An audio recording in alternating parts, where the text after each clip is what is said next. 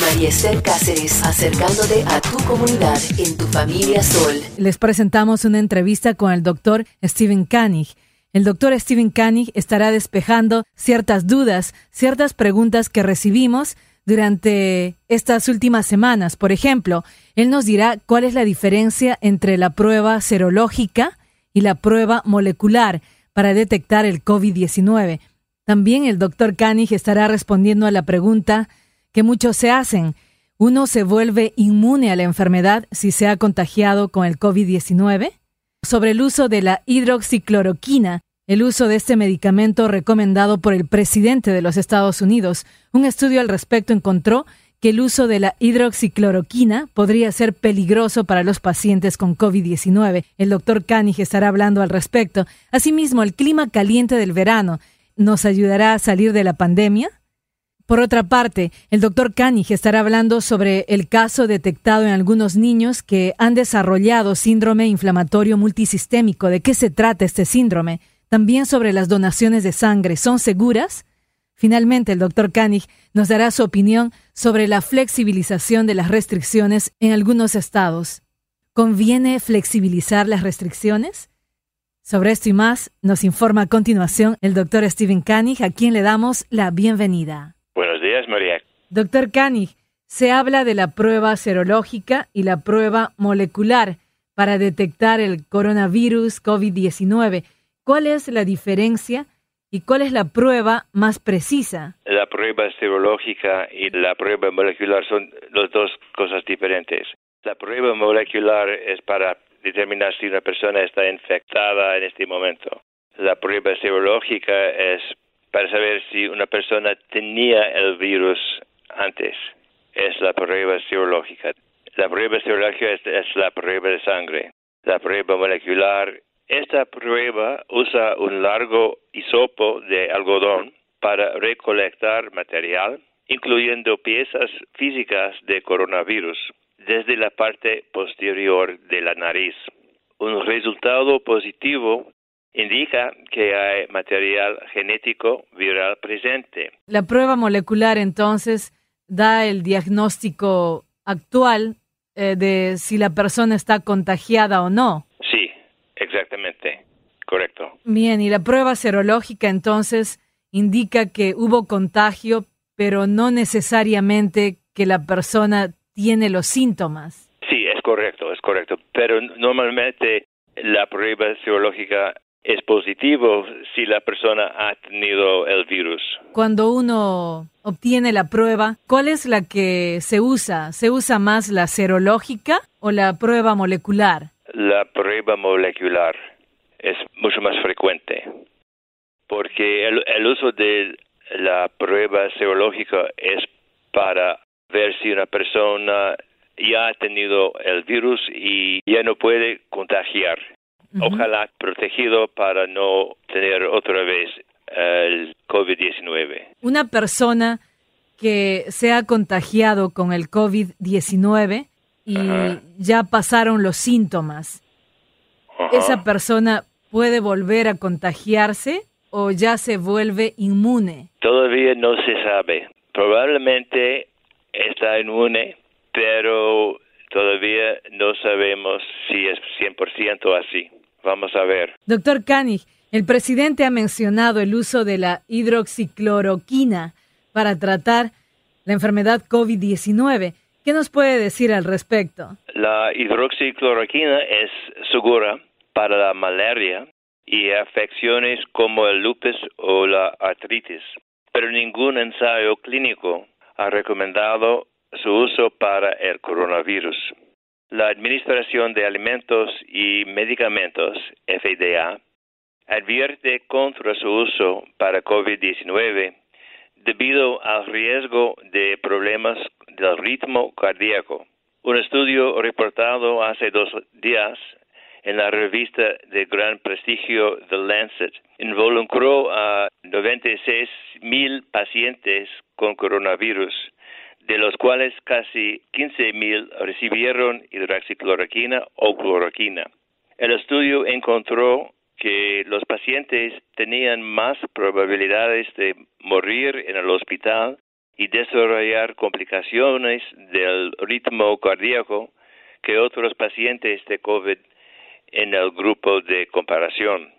A pesar de la ignorante promoción de este tratamiento por parte de Trump, no existe una base científica para usar estos medicamentos y hay una creciente evidencia de que puede ser muy peligroso para los pacientes con COVID-19.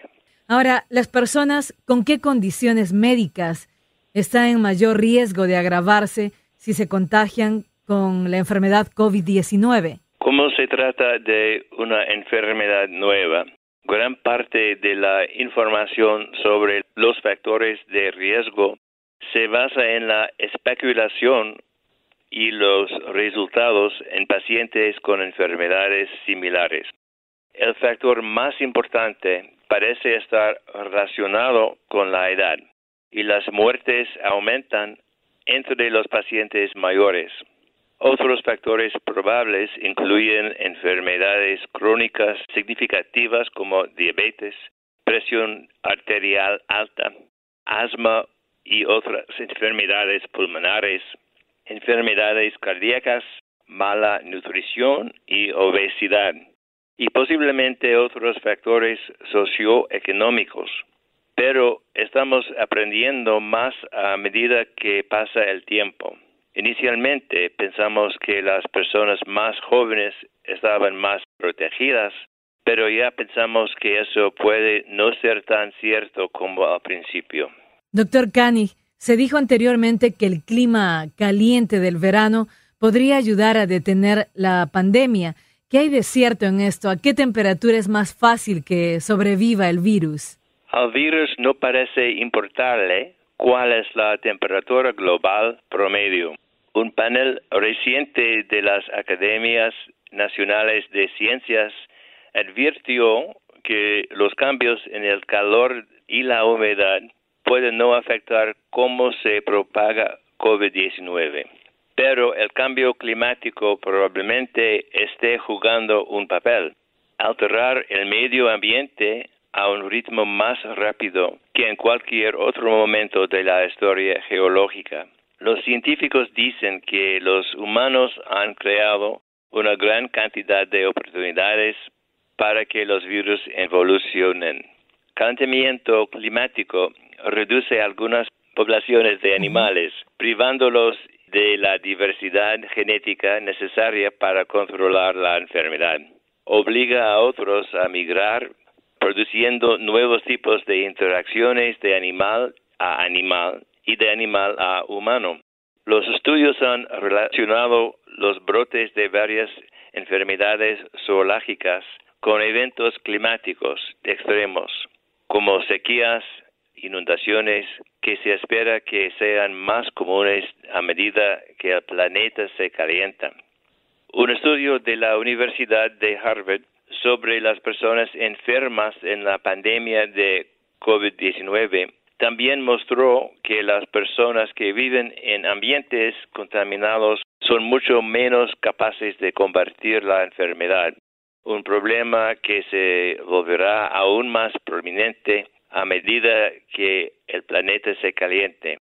Los principales científicos del clima del país han dicho que las temperaturas más altas conducirán a concentraciones crecientes de alérgenos, ozono y pequeñas partículas que irritan los pulmones.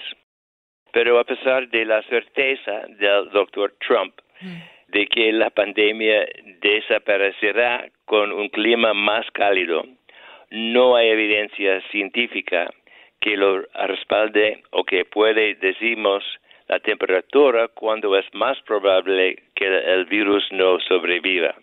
De hecho, el Dr. Fauci, nuestro principal experto en enfermedades infecciosas, y otros han advertido que en el otoño, con el comienzo de la temporada anual de gripe, la pandemia puede explotar nuevamente. ¿Qué se debe hacer si se ha estado en contacto o cerca a alguien que ha sido diagnosticado con el COVID-19? Los expertos expertos dicen que debe asumir que todas las personas que encuentre en su vida diaria podrían estar infectados con el nuevo coronavirus. Por lo tanto, el mejor consejo general para protegerse en situaciones sociales es mantenerse alerta y asegurarse de estar pensando en este tema en todo momento. Trate de cuidado cada posible encuentro con otra persona para evitar incluso la posibilidad de entrar en contacto con alguien que puede estar infectado. Es posible que algunas personas infectadas no muestren ningún síntoma.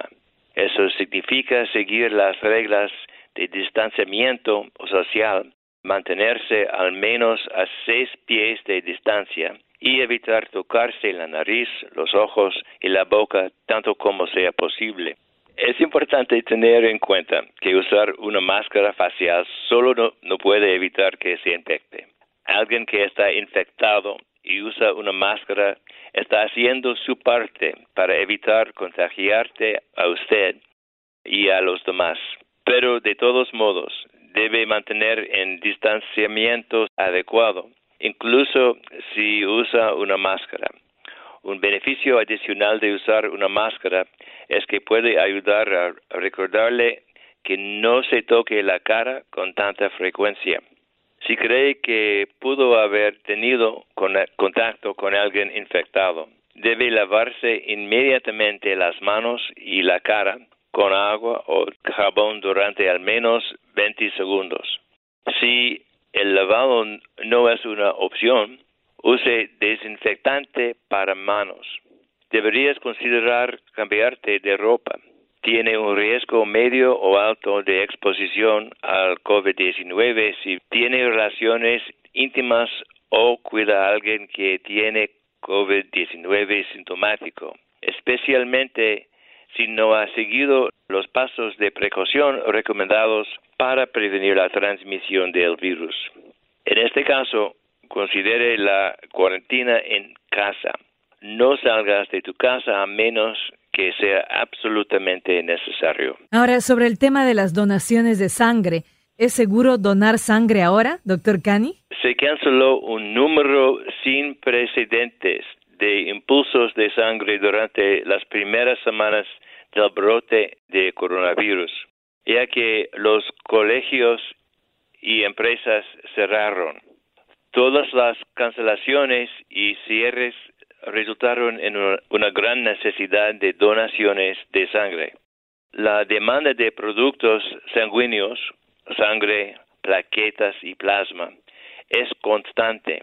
La donación de sangre es esencial para que los hospitales puedan atender a quienes la necesitan. No hay datos o evidencia de que el coronavirus pueda transmitirse por transfusión de sangre. Entonces, sí es seguro donar. Las agencias de recolección de sangre se adhieren estrictamente a las buenas prácticas de distanciamiento social. Pasemos al tema de los niños. Claro que son varias preguntas a la vez, pero se dijo al principio que los niños no desarrollan la enfermedad como los adultos. Los síntomas que desarrollan niños y adultos cuando se contagian con el COVID-19 son diferentes. ¿Realmente los niños están más a salvo?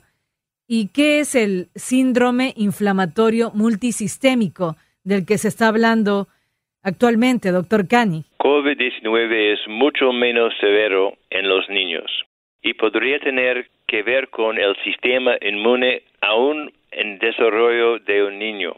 Los niños pueden enfermarse gravemente, pero rara vez lo hacen. Pueden propagar la enfermedad, pero lo hacen menos que los adultos.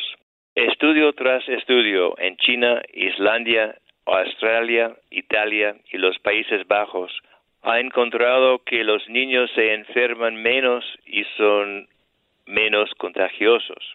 Pero muy recientemente, los pediatras en la ciudad de Nueva York comenzaron a notar un nuevo sorprendente patrón. Docenas de niños que habían estado expuestos al COVID-19 estaban enfermando, pero no tosían, no tenían dificultad respiratoria severa.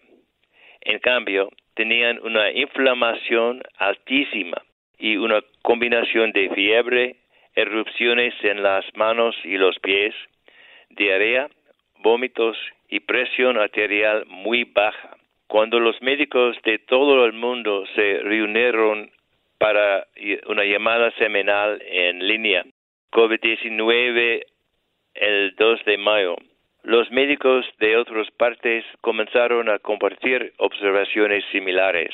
Un número muy pequeño de niños parece tener una reacción tardía al nuevo coronavirus, uno que lleva muchas semanas en aparecer. Lo que los pediatras vieron por primera vez en Europa y Nueva York ahora se llama síndrome inflamatorio multisistémico pediátrico. Desde que el Departamento de Salud de la ciudad de Nueva York emitió una alerta el 4 de mayo, 82 de estos casos han sido confirmados en la ciudad. La mayoría de los pacientes se han recuperado o se están recuperando, pero un niño ha muerto. En todo el país los médicos están encontrando casos similares. Parece ser un fenómeno exclusivo de los niños. La información sobre PMIS se tomó de un excelente artículo del 15 de mayo en la revista The Atlantic, si desea obtener más información. Doctor Kanig, ¿qué nos espera en las próximas semanas y qué opina sobre el levantamiento de algunas restricciones en ciertos estados? Es un problema. Los estados están abriendo sus economías. Los científicos temen que esto no termine bien.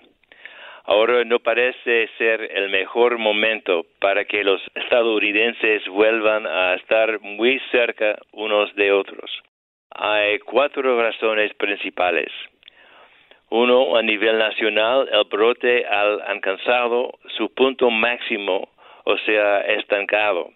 Pero todavía hay mucha infección por allí.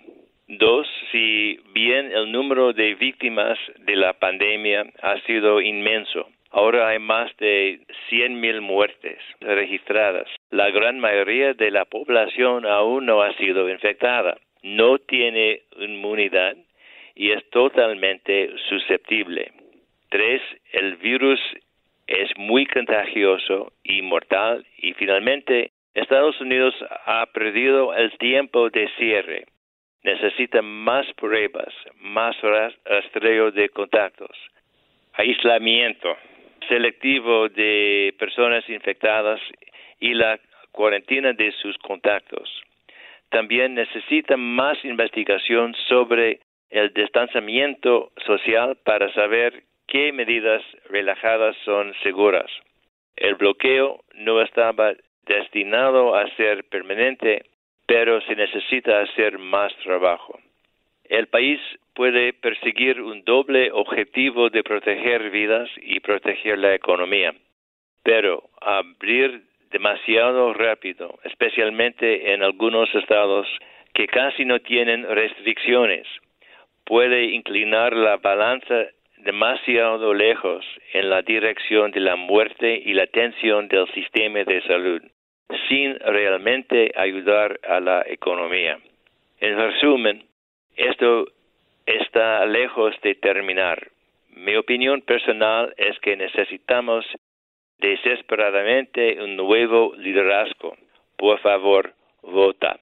Muchas gracias por la oportunidad. Muchas gracias por su participación, doctor Stephen Kanig. Muchas gracias a usted. Ojalá que estemos mucho mejor en el futuro. María Esther Cáceres en Tu Familia Sol por el Sol 107.9.